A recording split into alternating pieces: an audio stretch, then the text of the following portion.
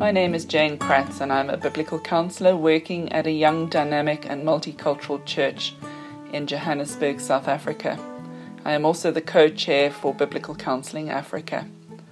I am responsible for the soul care ministry at Hope Church, providing care and counseling for people in our congregation, and more importantly, equipping and training others to be involved in biblical counseling.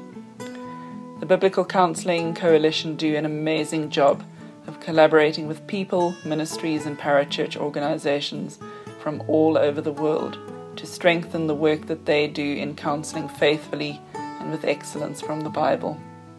By supporting the Biblical Counseling Coalition, you get to be a part not only of making their mission, vision and passion a reality, but also for the ministries that they partner with and serve. As someone who is working in a country where biblical counseling is still in its infancy, I am so thankful for the monthly e-source I receive in my inbox, as well as for the access I have to all sorts of other free resources, podcasts and book reviews, which I can access and use in my ministry, but also share with the people that I am caring for. You will receive far more than you give by partnering with the Biblical Counseling Coalition. So please do consider giving to them.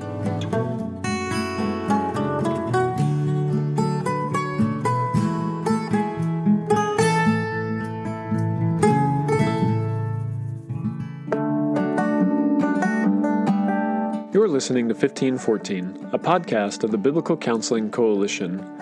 1514 draws its name from Romans 15:14, where the Apostle Paul encourages the church that they are full of goodness, filled with all knowledge, and able to counsel one another. I'm your host and the Executive Director of the Biblical Counseling Coalition, Curtis Solomon, and I hope you enjoy today's episode.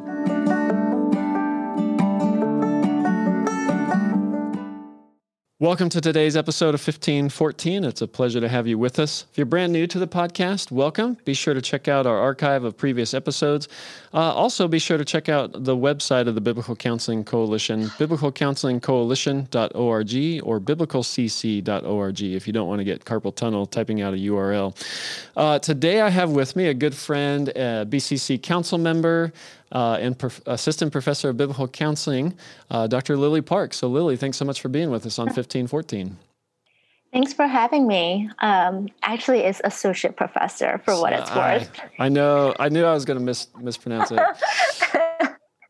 You think I would know, being on Southern's campus, the difference in the two? And No, I was assistant at Southern, so it's confusing. It is. And difference in the rest of the world. I was going to say, all the non-academics listening aren't going to care at all. They don't care. So, well, Lily, thanks so much for being with us, and thanks for tolerating my lack of awareness of your title.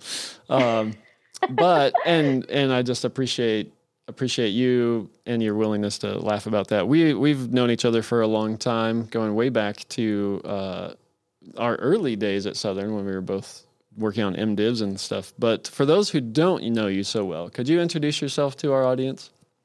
Yes, I'm Lily Park, and I'm on faculty at Southwestern Baptist Theological Seminary in Fort Worth, Texas. And this is a recent post for me. I moved to Fort Worth this past summer, so I am completing my first semester at a new institution. And And what a year to do it in 2020. I bet that transition's been interesting. Well, tell us a little bit about what does that entail? What does it mean to be an associate professor at Southwestern, and what's that looked like for you this year? Yes. So on top of the typical transition that comes with starting a new position, it's been unusual because of this pandemic, where we've had to navigate making transitions to online courses. We also have flex learning at Southwestern, so that helps a lot as well. But I would say the key word has been flexibility, being willing to modify your plans and being willing to make those changes. So I think that's just been a really helpful mindset with everything happening. But I basically teach classes at the master's and doctoral level. I meet with students, which I enjoy doing so much, and also supervise doctoral projects. So a little bit of everything, as most faculty members do, but it's probably it's a highlight to meet with the students and getting to know more of their own ministry and learning from them as well. Yeah, no, that's really good. That's really good. Yeah, that's just some good practical biblical counsel there, that we should be flexible and hold our plans loosely for sure. Well, so your addition of you being at Southwestern is part of a change in the biblical counseling program, which is part of the larger changes that have been taking place at Southwestern. Can you tell us a little bit about that and how in particular, the biblical counseling program has changed in the just recently? Sure. So as many of the listeners might have heard, Southwestern went through some significant changes in the past couple of years. We have a new president as well as provost approximately a year and a half ago. And the biblical counseling as well as other departments were affected in different ways. And so I was hired to be one of the full-time faculty members this summer. And we are actually in the process of building and furthering our department. And yeah, that's good. And you guys as you mentioned there, you're actually building out the department, which means you're still looking for faculty. So, listeners, if you're out there, you have a PhD in biblical counseling and some good experience, yes. Be sure to reach out to Southwestern and let them know that you, throw your hat in the ring for that role. Yes, and we have some great adjunct professors who are local, and they have years of experience and PhD as well. And so each adjunct professor bring a different specialty. Like one was a former nurse, for example. One has a specialty in addictions. So whether it's crises or grief counseling, we're trying to use adjunct faculty who can bring a specialized training to different courses. Yeah, well, that's also good to know too.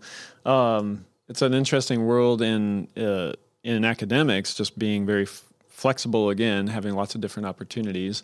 Ways of teaching traditional faculty are fewer and farther between those types of positions. But tell us what kind of programs are available for people. You mentioned the master's level and as well as doctoral, but kind of walk through the different degree options that are there at the school. Yes, so it's similar to a lot of other seminaries as well. We have a MABC as well as an MDiv, and you can have a concentration in biblical counseling. We also have a DMin and DAdmin in biblical counseling, as well as the PhD in biblical counseling. And I would say something perhaps we try to emphasize in our particular MDiv is our biblical counseling program is under the Terry School of Educational Ministries. So what that means is that you have to take the typical theology courses and languages, but then you have a strong emphasis on training you to be a teacher, discipler, counselor, really an educator. So that's probably one of the strengths we're trying to bring into that particular MDiv program. And it's really reflective of the dean of the school as well as the school, the educational school. Yeah, that's really helpful. And you mentioned earlier the option for flex learning. So tell everybody what that looks like as well. Yes, so that's actually been something new for me. I never had this as a student or faculty member at other institutions. So I've had to learn a bit more with this. Basically, we have online classes, but then we also have flex learning. And what that means is that you can sign up for our regular semester courses that meets on campus, but we have a technology where you can join live. And so you can participate literally the time that we're meeting on campus. You can come from another state or country. If you have a computer or some kind of phone, you can participate in that lecture and ask questions real time as well. And then for those who can't, then they can watch the lectures later and add their questions when they're able to. So it's a lot like online, but the difference is you are exposed to the most recent lectures and you can participate in it. So that might be the easiest way to differentiate it. Yeah, no, that's really helpful. It's not, you're not just watching video. You can, there is that option to watch a video of the lecture, but also to watch it live, or what in academics is called synchronous learning instead of asynchronous learning. Yeah. And it works really well. You invited me to jump in and share a little bit in one of your classes, and it was really great to be able to be there. It's not in person, but actually engage with and interact with the students. And I think that kind of enables you as a school as well to, like you mentioned, bring in experts, bring in other people who maybe aren't in the DFW area, can't drive down or fly down. They can join online and share that experience, share that training with students there too. So no, that's really good. That's really helpful. When students enroll in the program, especially in the biblical counseling, what kind of experience should they expect to receive there at Southwestern? When they enroll in the biblical counseling program? Yeah. Like, how mean are you going to be to them? Oh boy. Well, I try to bribe them with dark chocolate and candies well, they're going to receive a strong theological foundation, because that is the essence of biblical counseling, and that should be the essence of every seminary degree. So you will definitely take those traditional theology, Old Testament, New Testament classes, but then you're also going to take more specialized classes on different emotions, grief, crises. Let's see, marriage and family, of course, and practicum. Something that we are trying to do is also include some courses that prepares our students to teach well. We're finding students who want more training in how to teach God's word and how to use it in context for different counseling issues. So we have a class devoted to that as well. And then being part of a seminary in a large metroplex such as Dallas-Fort Worth, you have more resources that comes with the territory. So there are more churches, including biblical counseling ministries. And so I'm glad that I've been able to connect with some of those leaders, and some of them I knew through Biblical Counseling Coalition. And so that's been a blessing. And at least a couple of them, we are ready to have students participate in their own counseling sessions. And so that could be used for practicum. So I want to build that experience as much as possible for those who are able to be, for those who are local. And these pastors and leaders want that interaction with the students. They want to train these students. So I'd say that's in a nutshell what you can expect in our biblical counseling program. Some hands-on exposure and training. Yeah, no, that's really good. I appreciate too, being in the education school, the desire to offer and require students to be equipped to train, because I think as we experience biblical counseling in the local church, we recognize, man, there is a lot of work to be done, and we need a lot of help with this. But we also recognize not as many. I mean, the higher you go in education, the fewer people are able to take advantage of that type of training. And I even at the undergrad level at Boyce try to tell my students, listen, you are already just getting a leg up again as far as training, experience, learning than most people in the local church. So turn around and use that, share that knowledge with other people. Don't hold it yourself. And as you get an MA or an MDiv or a DMin and on and up, the in a sense, the stewardship of that grows. So being able to send these people in the local church where they can not just counsel, but equip other people to do that, that's fantastic. That's really, really encouraging to hear. that heart Yes. at Southwestern. So, Yes. well, Lily, one of the things I wanted to talk to you about is just your experience as a woman teaching in biblical counseling in Christian higher ed. I know in a lot of our seminaries and colleges there aren't as many women faculty especially in Bible departments, but biblical counseling is one of those places where I look out at my classes right now, and I have a class of 30 students, and there are probably 3 or 4 males, and everybody else is a female. Right. 50% of the population and are female roughly, and then probably 80 to 90% of those coming for counseling it starts with women, and when it's couples, a lot of times women bringing their husbands. So we need women training in this field. What's your experience been like in because you've taught at now Southwestern, but also other schools as well. So tell us a little bit about that. Yes, I'm glad to talk about it, and then feel free to ask follow up, because there's so much to say on this regarding this topic. Mm-hmm. And I get asked this question by other women who are interested in further studies or teaching as well, and I want to be careful that I don't give the impression that it was a very easy, straightforward path. Mm-hmm. For me, and I'm a firm complementarian, but also within complementarianism, there's a spectrum. And interestingly enough, I probably would not be where I am if it wasn't for various brothers in Christ who recognized something in me and encouraged me to pursue further studies or different leadership positions. So I just want to acknowledge that as a woman, this is not just about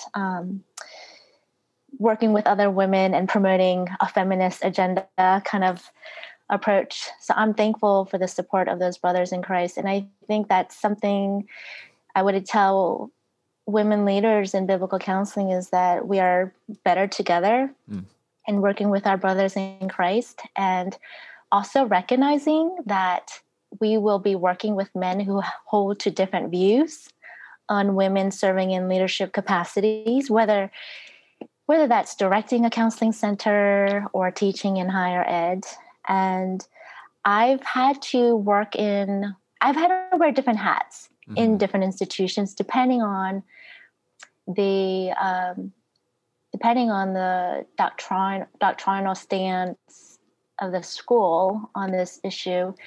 And my personal approach has not been to fight against that, to stir up division, to start trouble and create division, but really resting in God's goodness for those opportunities, and to seize the opportunities to learn from whatever title it is.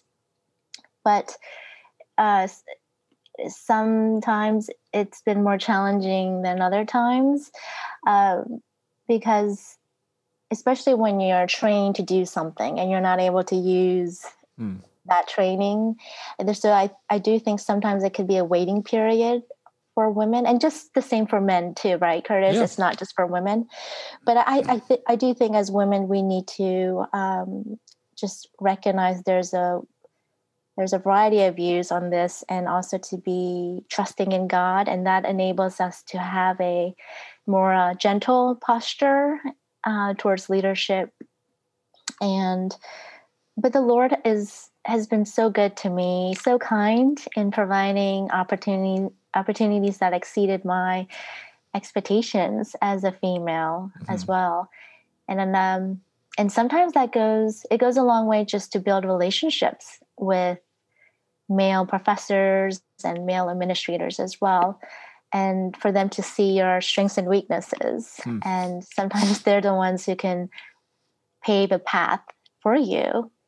And so that's a lot. I understand probably not a coherent answer there, but the main point is just that there's a lot of views. I try not to be difficult about this issue, but recognize that ultimately it's God's authority and His will be done.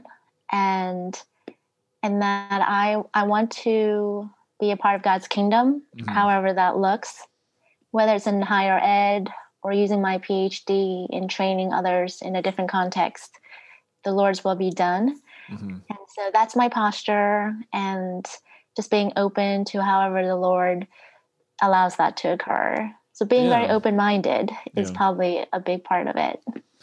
Well, it definitely, even having this conversation, I wasn't even trying to jump in necessarily to the complementarian egalitarian debate. Obviously, that is something that people talk about and needs to be discussed. And unfortunately, I think it's something super divisive. And sadly, right now in our world, there's lots of, it seems like everything is divisive. You can't talk about anything without stepping on something like a landmine and just exploding. But I think why I wanted to ask you is just knowing you and watching you walk through this in your both education and then employment. I've really appreciated your humility and, like you said, just resting in God's goodness and that, and not as much trying to make a stance on doctrine, but sharing your experience and what that's been like. And like you said, what other women could expect, and then hopefully how that will adapt and grow and change over time. Because I know our students are better served, our faculty are better served. I think the church is better served when we have women who are teaching in especially biblical counseling, like we talked about before. The need is so great there. So what do you think? And I really appreciate your heart and your stance and your attitude. When you have the opportunity to share with somebody the value that having a female faculty member at a college or seminary is, what and that opportunity is pretty well open, not afraid of backlash or anybody getting upset, and you're free to say, like, here's some things you can see the value of what having a female perspective and a female faculty member will bring to the table. What would you share? Yeah. So I just talked about this with some prospective students the other day about this very issue here, the issue of women teaching and serving in the churches. The seminary is not the church. The seminary exists to serve the church. And how can we train our students for ministry if the seminary doesn't look like our real ministry context, if that makes sense? So I want to be careful in how I say that, because I'm not negating the training quality of places where you just have male professors, because I'm a product of that too, right? And I've had a couple of women professors over the years, but predominantly male. But I can't help but come back to that issue, because I know of men and women who leave with a seminary degree and they're left with a lot of questions of how to minister to the opposite gender in a godly way and not in an awkward way. And how do we love our brothers and sisters in Christ? And so I think there's just a lot of practical wisdom that naturally are naturally addressed when we have male and female faculty members. And it just shows the value of learning from each other to both the male students and the females, especially the male students, because I think female students generally know that, just because a lot of them see that in their churches with their male pastors and elders and so forth. But I think there are more male students who can overlook opportunities to learn from their fellow sisters in Christ and how they can more effectively and sensitively care for women, single, married, divorced, widows, teenagers, and so forth. So, husbands will say, I learned so much from my wife and hearing her perspective. So let's broaden that to church ministry or parachurch ministry of how much more we can learn, that maybe areas that we're not aware of just simply because it's not natural to us. Yeah. No, that's a good way of phrasing, a good way of stating it. And I think it's important, like you said at the beginning, you're complementarian, but even within the spectrum, there are a spectrum of beliefs within that. And I think that ranges from women. Just when you look at Scripture, clearly the role of elder pastor is reserved for men. And then there are some on the spectrum, if you're going to go really far, looking at the passage that says, women should not teach or have authority over men, that, I know brothers and some sisters who hold this position that the pattern that is outlined for the church is the pattern that should be adopted in the world, and would even say that even outside of the church, that women should never have a role of authority. That's one end, and then the other end would be more is anything besides pastor is up for grabs within the church, and so. Again, I think coming at it with humility and respect and understanding, there are varieties of opinions on this. But one, and this is one of the things I love about the coalition and getting the chance to work together, is that this is a very secondary issue. Or tertiary, quadritiary, I don't know what the other terms might be. But like we can, at the coalition, we get together Paedo Baptists and Baptists, right? I mean, that's a significant thing that has separated the people in the church for hundreds of years at least. That's right. We should not separate and attack each other over this position. I think talking about it, discussing it, understanding, learning, sharpening each other is what the way we need to go about this. Not attacking each other. And I think what you're saying and what all your students are saying is we're not wanting to be pastors. We don't want to be. We want to, but we want to serve and use the gifting that God's given us to do that. That's right. Yes. Okay. We're not trying to usurp your authority, but just recognizing that there are many parts in the body of Christ, and merely teaching alone does not make you an egalitarian or having a different position on men and women in the church. So I think there's just so much that could be clarified for the average church member. We teach, this is what complementarianism is, and this is what authority in the home looks like. This is what authority in the church. But then there's so many gray areas, and I think students are trying to just guess sometimes on their own. This is what it is because I learned this from my professor or pastor. And sometimes there's hurt as a result, unintentionally. But I just wonder how things could have been different if we were able to pull in other men and women who are rooted in theology, right? Not in their opinions, but rooted in their study of God's word to bring informed discussions to the table. And this is not personal. This is not about equal rights, that sort of conversation, because we're equal in Christ. We're all creating God's image, but just more of how can we build up the body of Christ in appropriate ways under the authority of our male elders in the church.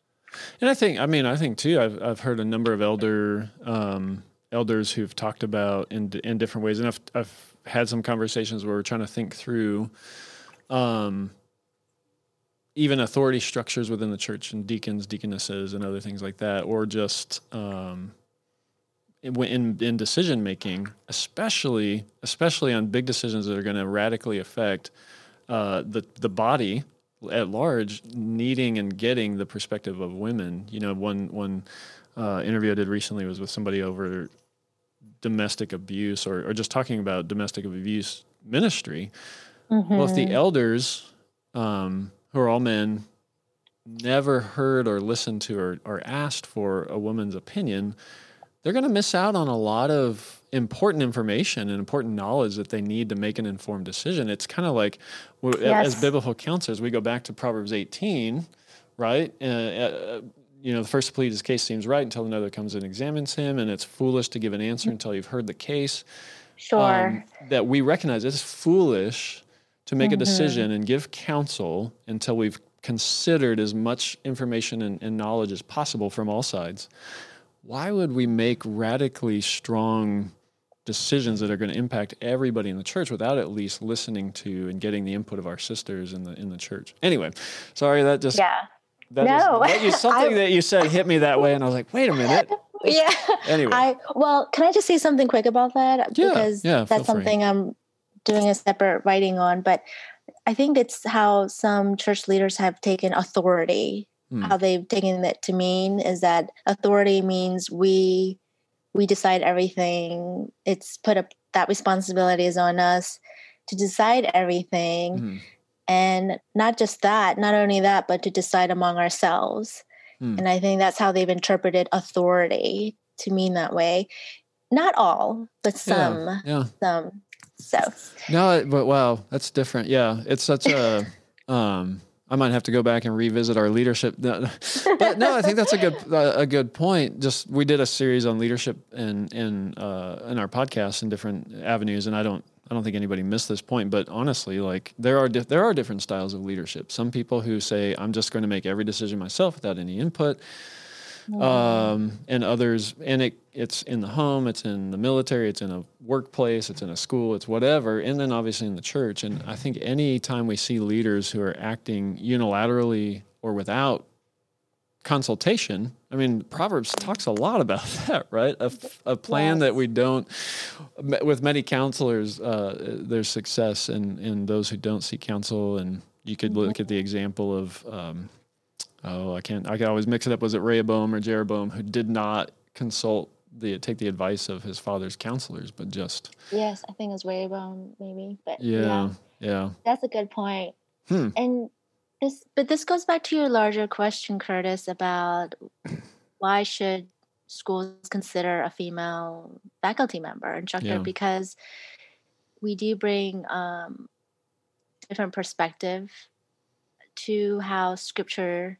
So the authority of scripture does not change. Yep. The hermeneutical practices does not change, right? Yep. The authorial intent and blah, blah, blah, blah. But just thinking about the implications, that could look different because of the wisdom that each person brings as a result of their experiences. So even if we have 3 pastors, maybe one served overseas as a missionary, one served in urban ministry and one served in a city context, they're going to bring different wisdom because of the experiences they've had as fellow male leaders, in understanding the variety of applications for the same passage, if that makes sense. So just how much more we can do that if we have female voices too. No, that's good. Well, sister, thanks so much for making this a really fruitful conversation. It was very good mental exercise learning for me as well. Not quite what I intended, but that's my intentions don't matter always, right? So that's good. Well, at the end of the podcast, I like to have a segment called 2-Minute Favorites, where people get a fun chance to know you a little bit and maybe send you some candy if it's not meltable or whatever. Are you up for that? Yes. All right, here we go. What is your favorite food? Italian. What is your favorite color? That's hard. Beige. Favorite sport? Soccer. Favorite sports team? I don't really follow all the sports. I would say I'm from Maryland, so the Orioles or Ravens. All right. Favorite gift you've ever received? I would say it's been just thoughtful gifts. So whether it's handmade or purchased, I just really appreciate those gifts that are thoughtful. Favorite gift you've ever given? I would say probably A lot of people will appreciate the cards I send, the handwritten cards. Mm-hmm. And I think it's not practiced as much now, but I still like to surprise people every once in a while with a handwritten note. Favorite candy? That's easy. Dark chocolate. Favorite word? Thankful. Least favorite word? Complain. Favorite book of the Bible? Yeah, okay, so I'm going through the Old Testament right now, and what I'm trying to do is read it like it's my favorite book of the Bible so that I can really try to understand and learn from it. And I'm just wrapping up 2 Kings. So 2 Kings is my book right now. Favorite book outside of Scripture? I would say biographies.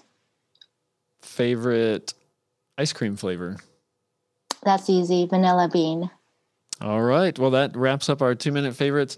Dr. Lily Park, thanks so much for being with us, and thanks so much for being a part of the BCC Council.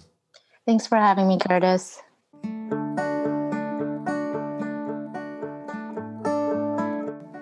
Thank you for listening to this episode of 1514. If you'd like to know more about the ministry of the Biblical Counseling Coalition, you can visit our website at biblicalcounselingcoalition.org. You can also contact us at podcast@biblicalcc.org. Special thanks to Carrie Felton, our podcast producer, who arranges and coordinates these interviews, and James Wills, our podcast engineer, who does the sound editing and makes these episodes sound so great. I thank you for being with us again and hope you can join us next time on 1514.